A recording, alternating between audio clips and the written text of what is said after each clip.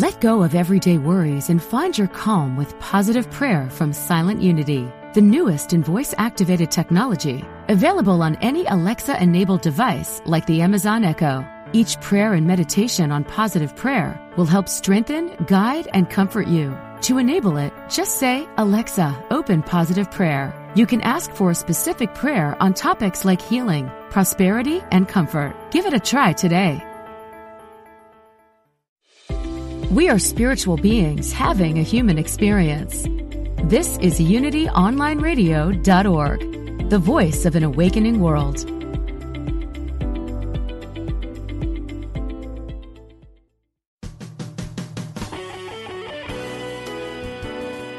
Empower yourself and get inspired to build the life of your dreams. Welcome to Everyday Peace with Dr. Dravon James. Welcome to our show. I'm Dr. Dravon James, and this is Everyday Peace. Oh boy, I'm super excited to be here with you today as we explore the concept of living a life of peace every day. Peace, defined as wholeness, completeness, nothing missing, nothing broken, totality. As I'm saying that to you, I can feel my whole system decompressing, and I'm just grounding myself, and I hope that you're able to do that as well. This is the Everyday Peace Show, and on this program, we talk about the philosophy of everyday peace as a system for us to achieve our next level of greatness. We also bring on fabulous guests and topics that highlight opportunities for us to laugh, for us to grow, and for us to laugh. And so learn, grow, and laugh. You can't beat that. So on last week's show, we had an amazing show last week. We learned about feng shui with Patsy Balaki. If you missed that show, you missed some amazing opportunities. She talked about how to increase your love life and all sorts of things, and how to do that with the placement of things in your home and in your office. So if you missed that show, please visit the Unity Online Radio Network or Apple, Spotify, Google Play, or Stitcher, and subscribe to the Dr. Dravon James Everyday Peace Podcast, and you'll be able to get all that fabulous information there. Our theme for 2022, as you are well aware, is it's time to improve my life. Every time I say that, I feel convicted, and I feel like it's the most loving thing I can do for myself and for the planet and for people around me. When I improve my life, guess what happens? I do better, and I'm of more service to other people, and I help them to improve their life. Same thing with you. When you improve your life, it's not just for you. It's for the planet. It's for the universe. It's for the people in your family, on your block, in your community, on your job. Improving your life is the most giving thing that you could ever do. And so what stops us, and this is our everyday peace moment, what stops us from taking this journey, jumping full speed ahead and improving our life? One of the number one things that I hear from my life coach clients and from my executive clients is fear. Fear. You know, there's so many things to be afraid of if we really think about it. There's an infinite number of things to be afraid of. But here's what I want to offer you today, that no matter what your fear is, no matter how big or small you think it is, there are only two positions to play when it comes to fear in your life. You can either serve fear or serve love. Choose love. Choose to love the people you're providing service for. Choose to love yourself. Choose to see love in everyone else. And I promise you that fear will start to diminish when you decide that, yeah, I'm a little afraid, but I'm choosing to serve in love. I'm choosing to see those that I'm serving with love. And I'm going to move full speed ahead in love. So that is our everyday peace moment for today. Choose love. When fear creeps up, choose love. We have a fabulous guest for us today. Dr. James Greenblatt is here today to talk about how to stop binge eating. I don't know about you, but this topic I'm so excited for today. I'm going to let Dr. James Greenblatt come on to the show and introduce himself to us so we can jump into this fabulous hour of conversation. Dr. Greenblatt, welcome to the show. Thank you. Good to be with you. Oh, this is an exciting topic. I'm sure that you get people who are sitting on the edge of their seats to hear about how to stop binge eating on so many different levels. And you know what you're talking about. You're the chief medical officer. Give us your background and what got you interested in this? Well, I'm, a board-certified child and adult psychiatrist. I've been practicing over 30 years. And about 20 years ago, I found myself, running an eating disorder center. And we have programs in 3 states and inpatient, residential, and outpatient programs. And one of the disorders that, we treat that's really underdiagnosed and undertreated is binge eating disorder. So over the years, I developed a expertise in helping individuals understand this disorder and find effective tools for treating. Oh, I find this fascinating. So 20 years ago, you said you found yourself overseeing this program. So it was not it sort of just fell in your lap, or were you pursuing this opportunity to Yeah, it was not a choice. Like many people in the mental health field, we kind of shy away from eating disorders, both anorexia nervosa, the restricting eating, and then binge eating. So it's not a field that it's hard to find psychiatrists. So it was just, again, I found myself took over a job as chairman of psychiatry for a community hospital that had a program, and we just grew it from a small 6-bed program to, 3 states and hundreds of patients a day that we take care of. Wow. Now, I didn't know that it was hard to find a psychiatrist who specialized in eating disorders. Why is that? Well, I think part of it is psychiatry has become this symptomatic, medication for everything. And, we don't have medicines for anorexia nervosa. We don't have medicines for binge eating disorder. We do have some effective treatment. So I think that's probably part of it. And I think it's challenging without those quick, simple tools. And so we have really struggled to find good psychiatrists for the treatment of eating disorders. Oh, that makes perfectly good sense because, if you can't couple it with something that, you're working from both angles here, and the medication definitely can supplement the process of psychiatry. Without that, I can understand how challenging it would be. So I think we need to start at the very beginning because I think a lot of us misuse the term binge eating, but then we're talking about binge eating disorder. So maybe you could start off by just setting us straight. There is binge eating. We've all done it. Sitting in front of the refrigerator with, looking in there, and everything that I'll just talk about myself. Everything that has a carb or, some sugar in it is fair game at some point, maybe rushing in from work, and then afterwards you have this feeling like, why did I do that? So when I think about binging, I think about that, but then there is also a binge eating disorder. So help us to understand both of those.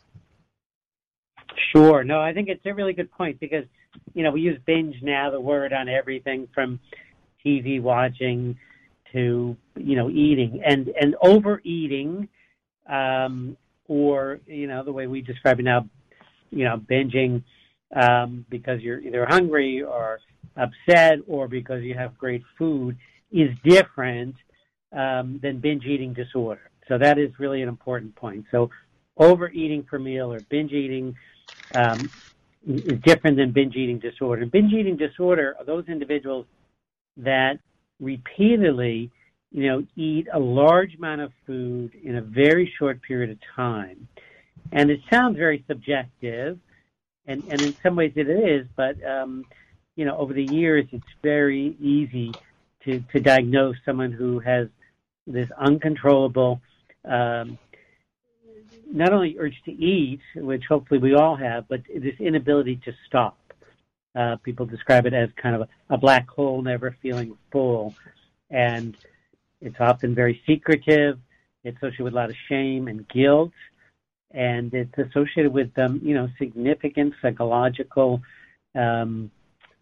consequences from that shame and guilt and that feeling of out of control on a regular basis. So yeah, and I didn't know it was done in secret too. So that makes sense. As with a lot of addictions, are done secretively. So there's no the shame and the guilt associated with it.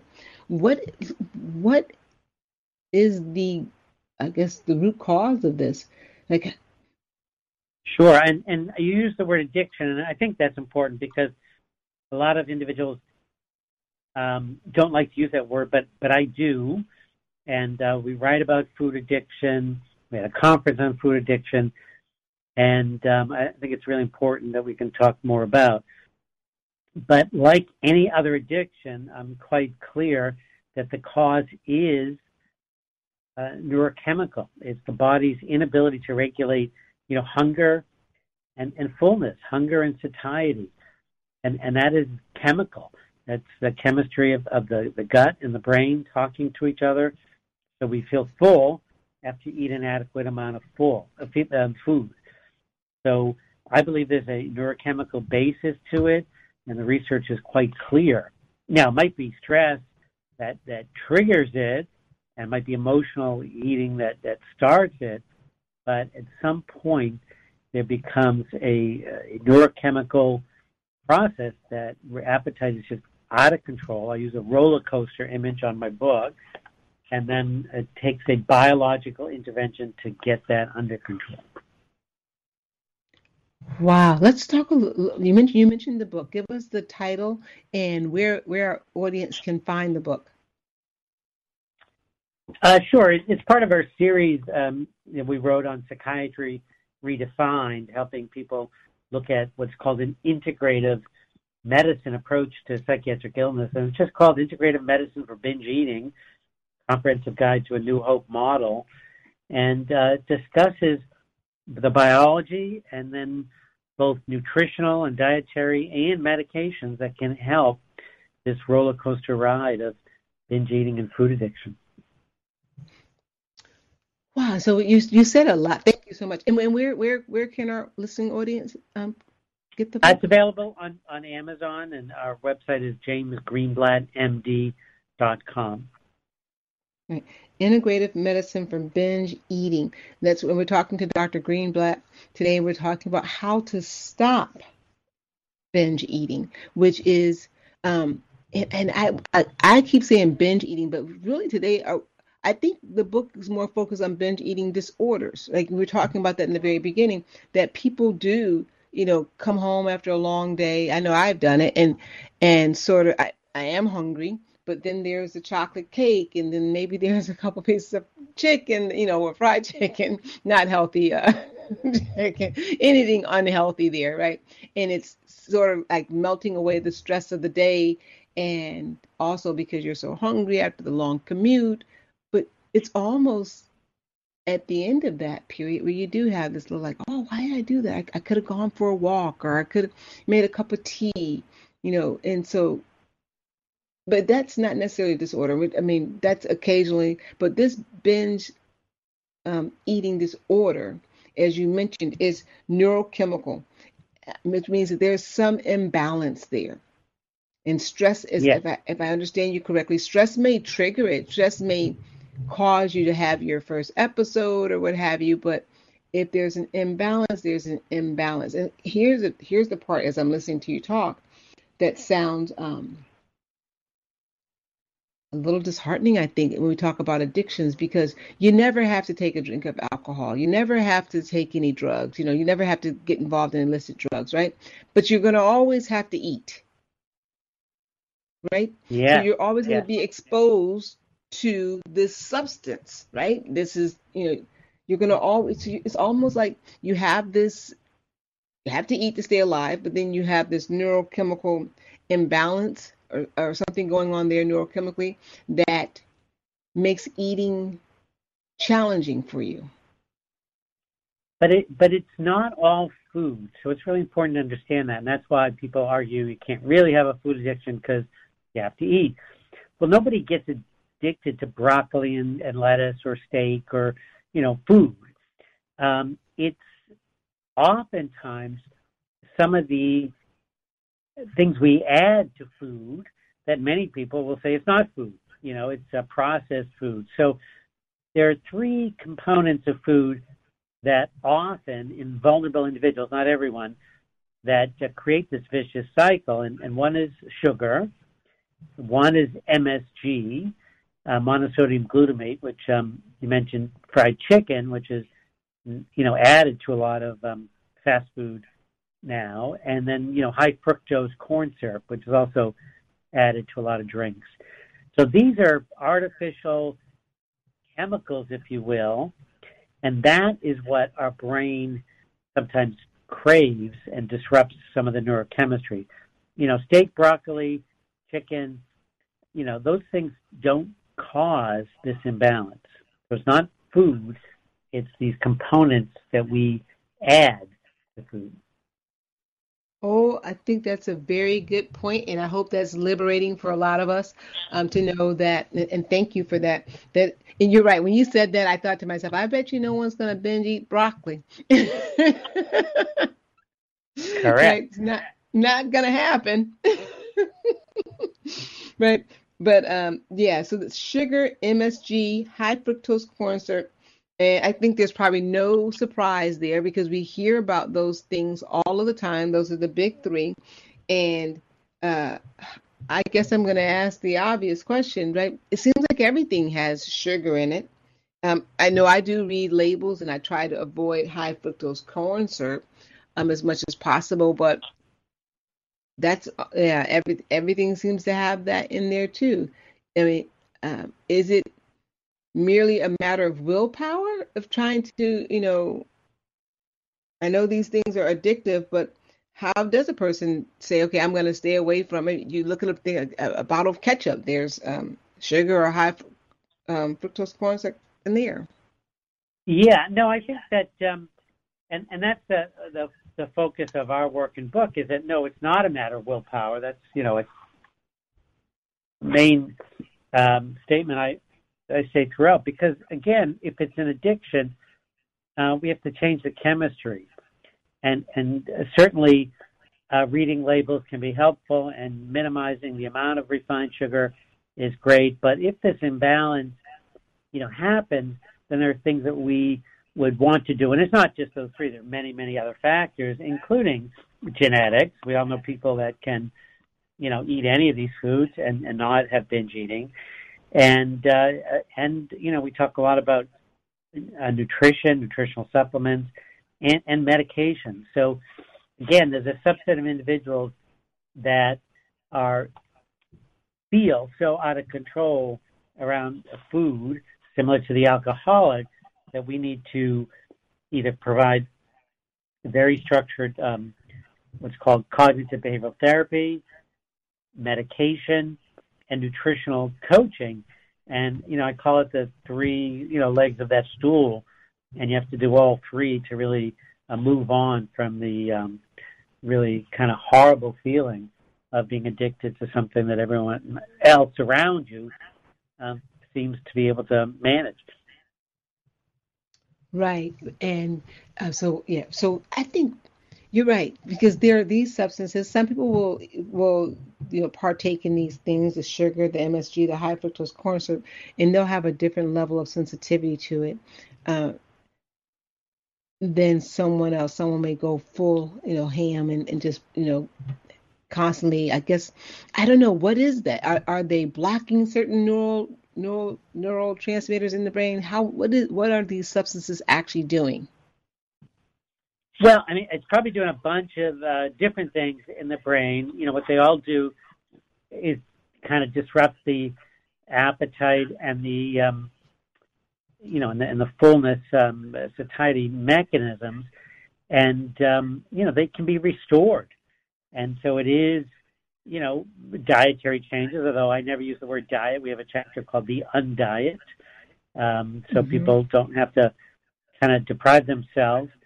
But it's also, nutritional deficiencies, and people talk a lot about dopamine, that kind of reward chemical that goes off when the alcoholic has the drink or the individual addicted to certain foods eat those foods. So we're all kind of helping to regulate the nutritional deficiencies that are related to appetite control. So you mentioned something about the dopamine award chemical. So how closely correlated is this food addiction with something like an opiate addiction? We hear a lot about opiate addictions, and we think about, the reward centers in the brain. How closely related are these two? Well, I mean, many of us believe they're very similar. We can put, people, in a brain scanner, and if some individuals are shown a chocolate shake, the same areas of the brain light up for someone with alcohol problems seeing alcohol, or cocaine addict seeing drugs of abuse. We know the mechanisms in the brain are similar, and that's why we need to treat it, as an addiction. And the foods are usually the highly processed, sugar, MSG, high fructose corn syrup, that kind of creates this vicious cycle. Wow. I'm just thinking about, the foods that are out there, going to a restaurant and, our celebration. So much of what we do it is surrounded with food, right? Sad, happy, or glad. It seems to be food involved. And so much of that food, as you just mentioned, is processed, meaning that it contains sugar, possibly MSG, and high fructose corn syrup. So it seems, when you talked about this cognitive behavior, what does that entail? Because that's a big switch, isn't it? To say that this event is not going to center around sugary celebration. Yeah, I mean, I think that some people have used the term emotional eating, which I'm not sure I like, but there is the cognitive behavioral therapy helps people become more aware of their eating. And again, it's not enjoying dessert. It's not enjoying a celebration, a birthday cake. It is those individuals that when everyone leaves might eat the entire cake and then can't stop. So again, as you mentioned at the beginning, binge eating disorder is different than, overeating or enjoying sweets. There's some individuals that feel so out of control that they might, eat the birthday cake and then drive through 3 or 4 different fast food restaurants after they've already eaten. So again, it's, the disorder is a very rapid consumption of a large amount of food, and this is just drives their behavior. So the cognitive behavioral therapy helps people become aware that of the behavior that around the eating. When do they binge? When do they go through the 2 drive-thrus? Is it when the kids or the husband are doing X, Y, and Z, or is it under stress? And as you become more aware of eating habits, it becomes easier to change some of those habits. But again, my work is mainly focused on the neurobiology, so that's why the nutrition, medications we do also use, as well as the cognitive behavioral therapy, is that kind of 3 legs of that healing stool to overcome binge eating.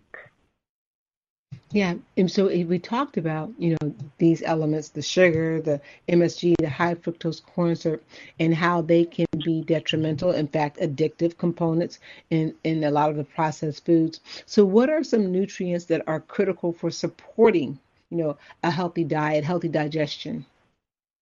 Sure. I mean, our approach is,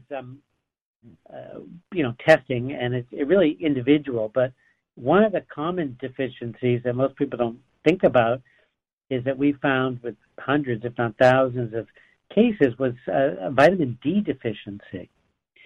Vitamin D is, we think about it for absorbing calcium in bones, but it's also critical to make a neurotransmitter in the brain called serotonin. And serotonin helps regulate appetite. And deficiencies of vitamin D is very common. Without adequate serotonin, individuals can't regulate appetite. And just by repleting vitamin D, it's the beginning of helping people restore optimal serotonin function.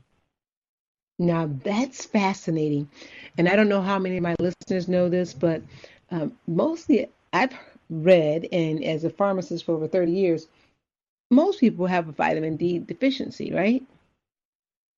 Absolutely. I mean, the estimates are 40-50% of the population, um, more in kind of northern areas, and it's more common in dark-skinned individuals because it's harder to make vitamin D from the sun. So I think it's a quite clear epidemic. I mean, for millions of years, we made vitamin D from the sun, and now we live and work indoors, and we have sunscreen if we go out.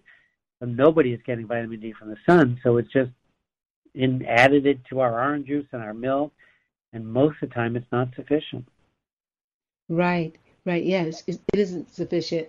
Um, and I guess, trying to increase our time in the sun, the work environment just really, gone are the days of the simple 40-hour work week. Most people go in when it's still dark out and they come out when it's still dark out and, it's gotten dark again. And so there is that limited exposure to that natural source of vitamin D. And, here is vitamin D deficiencies cause so much, havoc in the body. But knowing that they decrease our serotonin levels, well, there is depression in that too, right? So there's a number of things going on.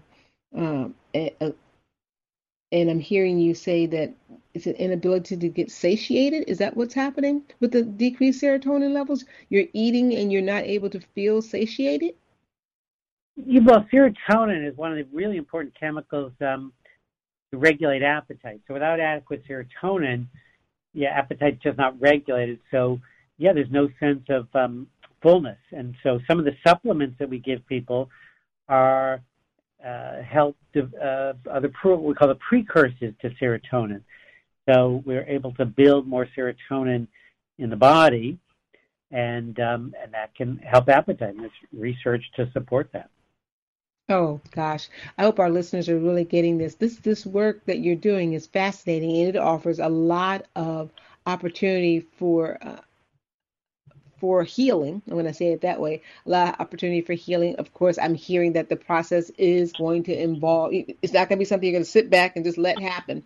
So we're going to come back after our break. We're talking to Dr. Greenblatt, our Dr. James Greenblatt, and our subject today is how to overcome eating disorders and binge eating specifically, binge eating disorders, and more after the break. This is a fascinating topic, and I'm excited to dig more into it.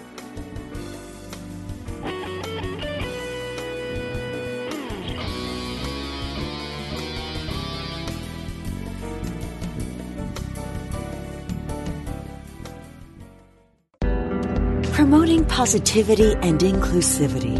You're listening to UnityOnlineRadio.org, the voice of an awakening world.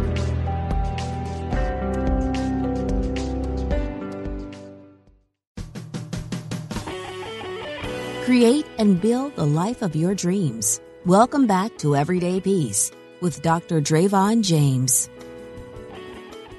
Welcome back. This is Everyday Peace. I'm Dr. Dravon James, and we're here today with Dr. James Greenblatt, and we're discussing how to overcome binge eating disorders and perhaps a little bit about binge eating too. We talked about that, but we're really getting into the binge eating disorder and it being a neurochemical imbalance. And I love that you talked about vitamin D and how its impact on serotonin, and how with low serotonin levels we have our appetite isn't regulated. So we could very well be full and not know it, and keep eating.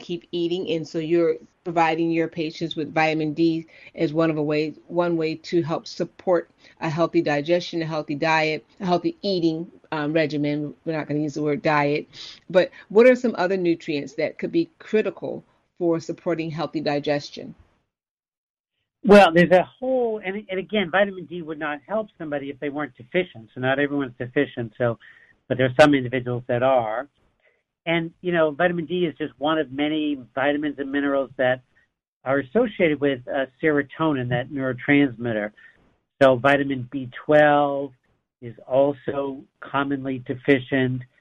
and some of the other B vitamins, and some of the minerals, magnesium and zinc. So we really look for nutritional deficiencies that might affect serotonin, and then we also give, the amino acid precursor, it's called 5-HTP, which is a vitamin supplement that helps your body make serotonin. Oh, okay. So I'm hearing here that it seems like a byproduct of having this binge eating help to be in control, you're going to have a bit of improvement in mood as well because or overall feeling of better, more well-being. Would you say that? Yes, absolutely. I mean, I think some of the consequences of binge eating is that feeling, that low self-esteem and depression that we see. And I think that one of the treatments is antidepressant medications called SSRIs, selective serotonin reuptake inhibitors. So that does increase serotonin. It helps some individuals. There are other medicines.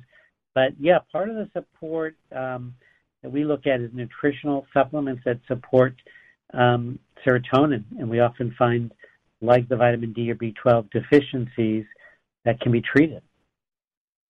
Ah, the B12s too. Yeah. Okay. Yeah. So there's a lot. So I would assume there's a degree of blood testing that is associated with getting this under control. And how can someone who is overweight and binges on thousands of calories a day still be malnutrition? Because we hear about it, malnourished, right? So you hear about this. Great.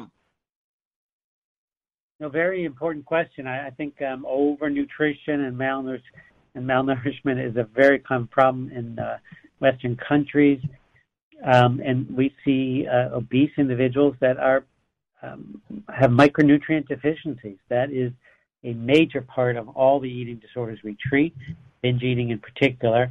Although you can have binge eating disorder, the majority are overweight, and some are obese, and some are normal weight, but they are deficient in micronutrients because the food that they're eating are not nutrient dense. So that's where the B12 deficiencies or the vitamin D deficiencies are common. So when you say not nutrient dense, you're talking about not eating the rainbow, not the green leafy vegetables, the bright colored vegetables. That's not happening. Correct. The processed foods might not have, the B vitamins, certainly not going to have vitamin D. Our kind of concern or the increased incidence of vegetarian and veganism it can be a problem because it's not sufficient in vitamin B12.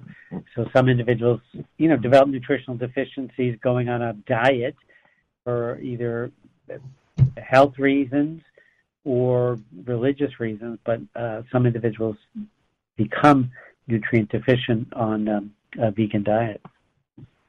I have heard that a lot. And I think, we probably would think if we look at someone who's on a vegan diet and they're, sort of, not all, and I do not mean to stereotype because not all vegan people are, smaller in stature. But a lot of times you think to yourself, well, maybe you need to eat something to get some, extra protein or something of that nature.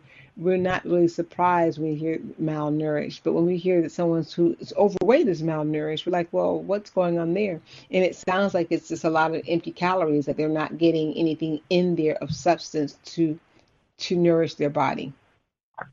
And that's correct. Nourish their body and their mind. The brain, is connected to the body. So those nutritional deficiencies affect brain function and can affect appetite.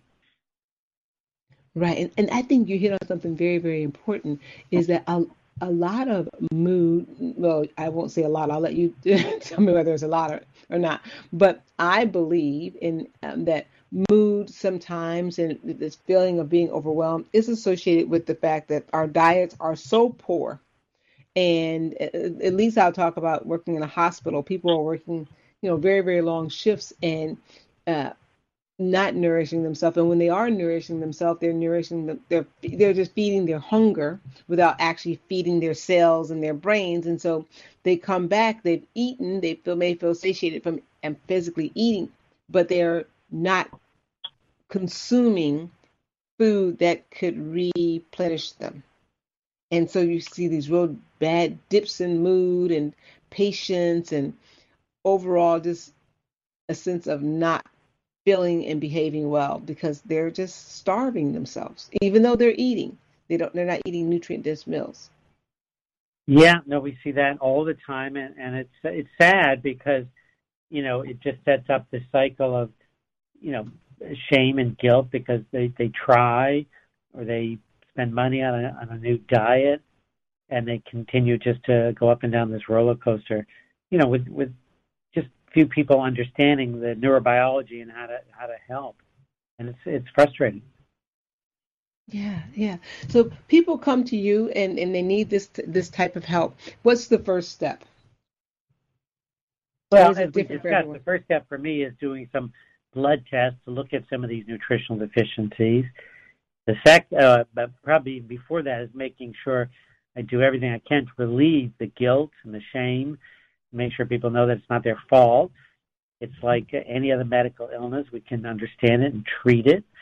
And then we, look at the nutritional deficiencies. If things are really severe, we would use medications to help individuals as they, get some support with cognitive behavioral therapy and nutrition. Right. And we talked about earlier that a lot of physicians, sort of steer away from this line of work of expertise because there isn't a lot of medicine that supports the recovery from eating disorders. But we've mentioned here that, you've got some supplements. What medications do you have in place in the New Hope model for a binge eating disorder? Yeah, for anorexia nervosa, that spectrum in the eating disorder, there's no approved medicines, but for binge eating disorder, there is an approved medication, FDA approved, called Vyvanse, which is a stimulant. And then we use other medicines that have been studied, and we've had good results. One's called Topamax, and the other is some of the antidepressants. We can effectively eliminate this binge eating disorder with combination of the medicines, the therapy, and the nutritional support. Wow, that's encouraging. And so that's very, very encouraging that the combination of the support with the medication could reverse this process. And what I'm hearing is that the medication does its part, but that cognitive piece and the therapy that will help you stay on the road. Now, is the medication something that the patient would be on long term, or is this getting to a place of healing and then they're going to come off of the medication? Yeah, for binge eating disorder, I'd say most of the time that it's relatively short term, 6 months, 9 months, and that provides both time to understand the therapy, cognitive behavioral therapy, and also understand that they do have control over changing some of their dietary habits. So it's not long term, it's not forever, but at least it provides some relief and supports mostly self-esteem. When people feel that they can control their eating, they just feel better. Right. So regaining that sense of control, right? I think that's so important because, their self-esteem goes up, they value themselves more, their self-confidence goes up, they start to believe in themselves that this is actually something that they can do. Is there a component of group therapy with this? We talked about therapy a little bit, or is this just pretty much one-on-one with the psychiatrist? No, the group therapy is the model that we use at our clinic, and it's very helpful. But, cognitive behavioral therapy can be done as a group or individually. These are just, skills that people incorporate, again, with medication and dietary changes. Right. So, yeah, because I was thinking that support from peers, too, is so very important, right? This idea of we mentioned earlier in the show that a lot of this binge eating is done in isolation, right, by themselves, so that reintegrating and losing that part of self that isolates and it's associated with shame also is, I think, an important part of the healing process to realize that you're not alone in this, and that there is. I'm glad to hear you say this too about the food, because I got to tell you that for years I had a neighbor of mine, and he used to constantly say, I feel that they're putting something in the food that is really making people lack the ability to get full. And, it was years and years ago before, I knew much about a lot of the food components. And I was like, oh, no, we just have to have discipline. But, you're absolutely right. Sugar is addictive. People get addicted to it. And then there's this part, where I believe it does, we crave it. And then if you have these triggers, well, there you go. So I think that's great that you have the group therapy that allows people to come re-engage and feel to let go of that shame, because shame has so many other negative implications in our life. So if nutritional rebalancing can be so powerful to influence appetite, what about the psychotherapy and the lifestyle changes? Like, what are you looking for as far as diet hygiene?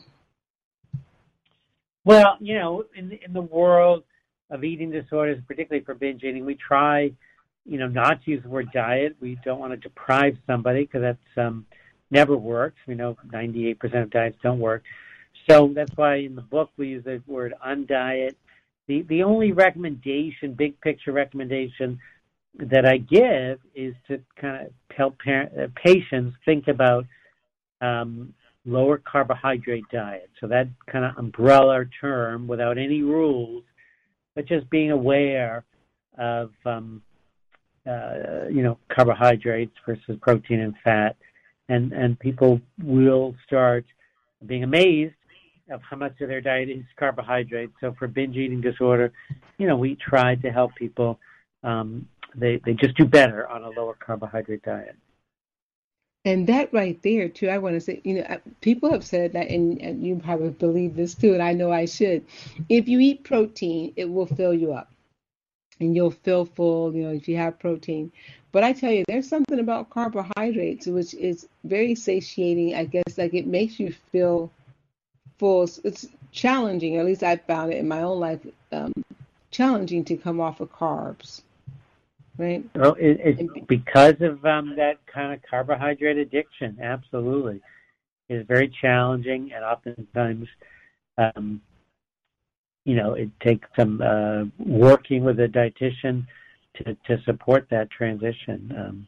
Doesn't mean eliminating carbohydrates, just being sensitive to what the refined sugars, how they affect you, whether you're pre-diabetic and or have food addiction. They are important components. Yeah, definitely. Give us the name of the book again, and where we're going to find the book in your website. Yes, James Greenblatt, MD, myname.com, and the book is called Integrative Medicine for Binge Eating, and it goes through, we call it the Hunuho model, a kind of biological approach, looking at supplements, looking at food addiction to help individuals control hunger and satiety.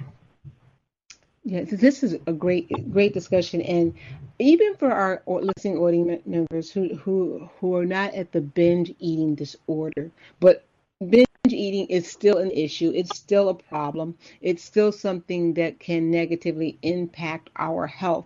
What are some steps that someone struggling with either binge eating disorder or just binge eating could take right now after listening to this program? Say, hey, I listened to Dr. Greenblatt. I'm going to start doing this now.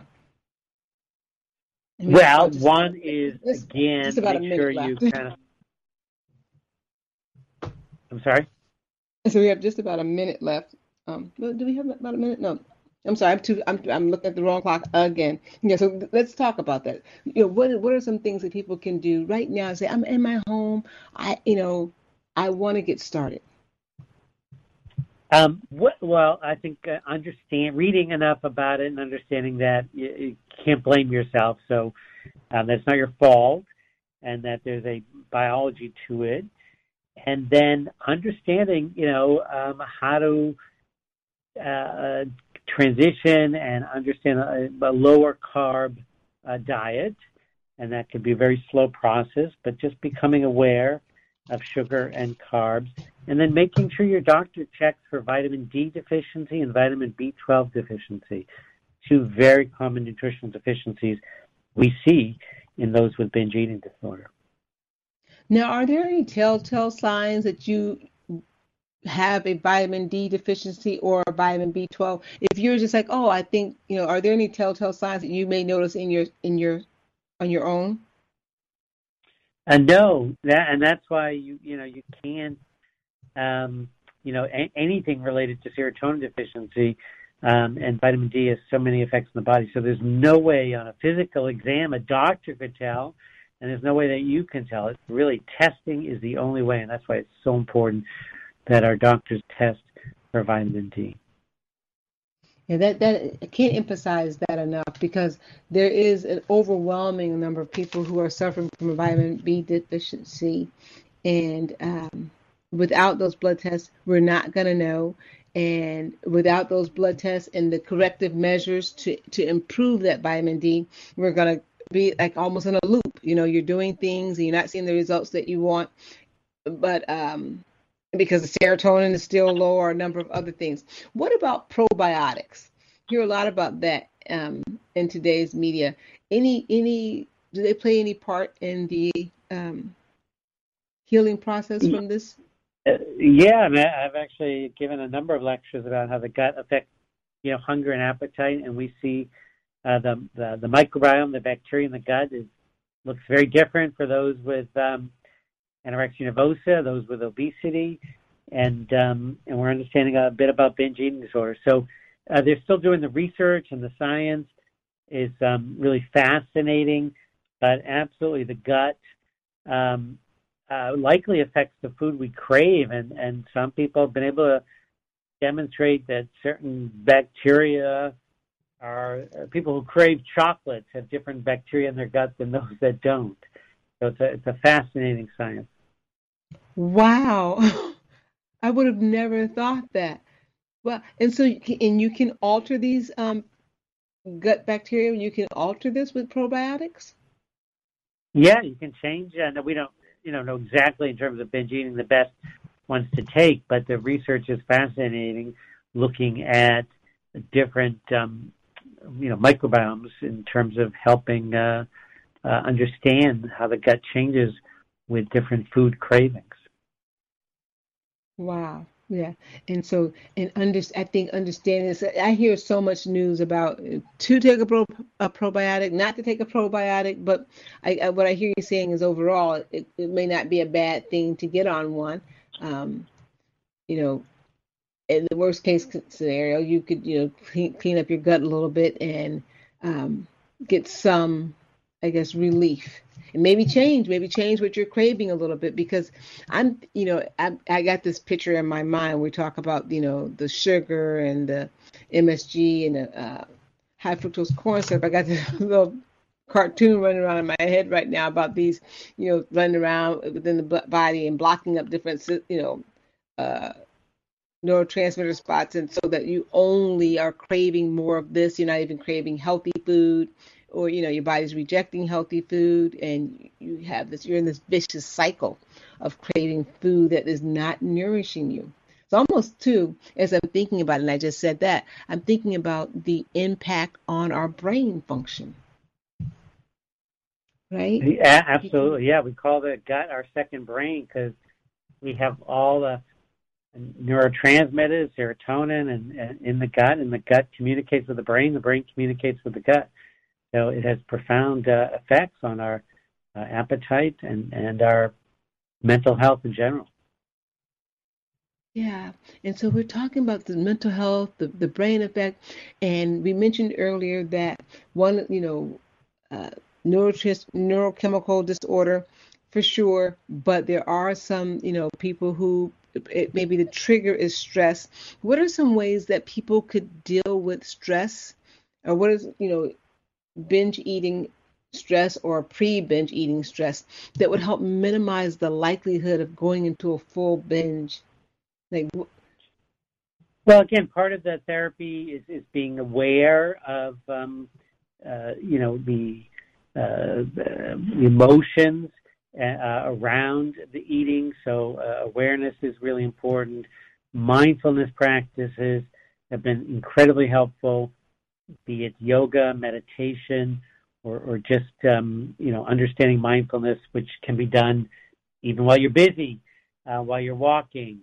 So it's really just a state of awareness that has really significant implications for relieving stress. this state of being self-aware, which so many of us either consciously or subconsciously reject, right? We don't want to look at things straight on because we think we won't survive them. That's my theory anyway. Even though we are constantly surviving them, we're developing these little escape paths that sometimes lead us down the wrong path, areas that we don't want to go into, instead of just saying and knowing, not more so knowing than saying, but knowing that we are safe. We really are safe, and this too will pass. And that's why I love the idea of, you talked about the group therapy, is when you're in group with other people, you do realize that our lives are interconnected. Our problems are sort of, we're having similar life experiences, right? We're not alone. We're not being picked on by the world or what have you. We're really just all of us trying to do the best that we can. And I think collectively, the more of us get together and kind of know that and work through that process together, the more successful. And as you mentioned, with the combination of the medication, the cognitive therapy, all of these things can help improve your outcomes. So what kind of outcomes are you seeing as far as patients being able to recover from? Do you call it going into remission? Is that the correct term? Yeah, or even a cure. I mean, I believe binge eating disorder is 100% treatable. Again, focusing on these three, medicine if it's needed, nutritional support, as well as the cognitive behavioral therapy. I mean, it's one of the disorders that I believe everybody can be treated, and recovery is appropriate. And wow, that's really, really encouraging, because I'm thinking, and we didn't say this in the beginning of the show, but when someone's binge eating, approximately how many calories are they taking in a setting? You mentioned they're driving from one fast food restaurant to another, but how many calories are usually consumed during a session of binging? It varies, but it can be thousands of calories at one time. I mean, they're just, it's not part of the criteria. It's this rapid consumption of food, eating more than expected or usual. So for some, it's 1,000 calories. For others, it's thousands of calories. It really varies on many factors. So you're really not looking at how many calories. You're looking at this rapid consumption of food, as we mentioned, the isolation, that kind of thing. Almost, and I've heard this. We didn't necessarily say this here, but I've heard it's almost like a blackout experience. I know that sometimes when I'm sitting in front of the refrigerator, I feel like, oh gosh, I could have stopped a while ago and didn't. But yeah, absolutely, and that's the addiction, part of this that never gets talked about. And people, again, just feel ashamed that they can't control themselves. And we've been more tolerant, understanding that substance abuse is addiction, and we need to treat it as a medical illness.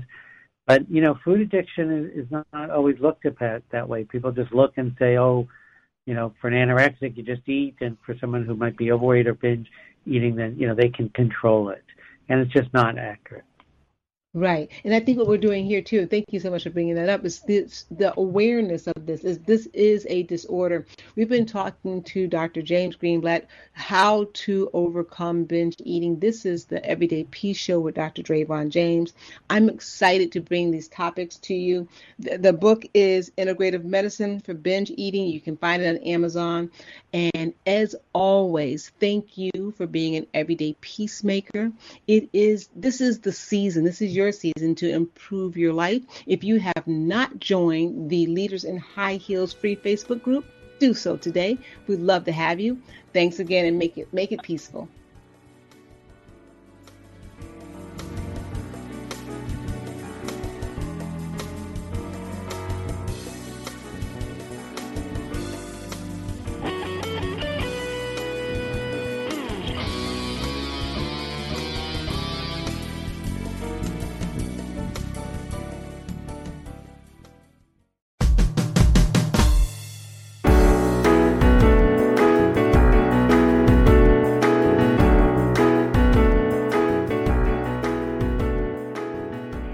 Been listening to Everyday Peace with Dr. Dravon James. You have the power right now, today, to make the decisions, to take the actions that lead you to your next level of greatness. And I would love to walk with you on your journey. Here's some ways we can connect. Schedule a coaching session. Contact me at info@drdravonjames.com. Enroll in my online university course, the 2020 Clarity course, at the Institute for Leadership and Lifelong Learning International. Enroll in the Brilliant Life 9-week online coaching session with me and Keisha Dixon at info@drdravonjames.com. Purchase my book, Freedom is Your Birthright, from Amazon. Thank you for being an everyday peacemaker. I absolutely love you.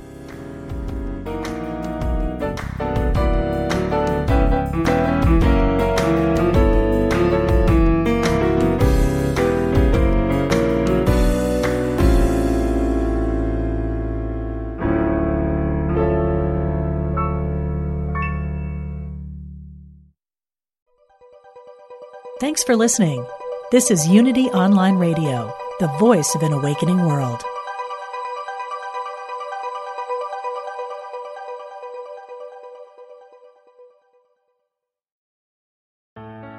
Let go of everyday worries and find your calm with positive prayer from Silent Unity, the newest in voice-activated technology, available on any Alexa-enabled device like the Amazon Echo.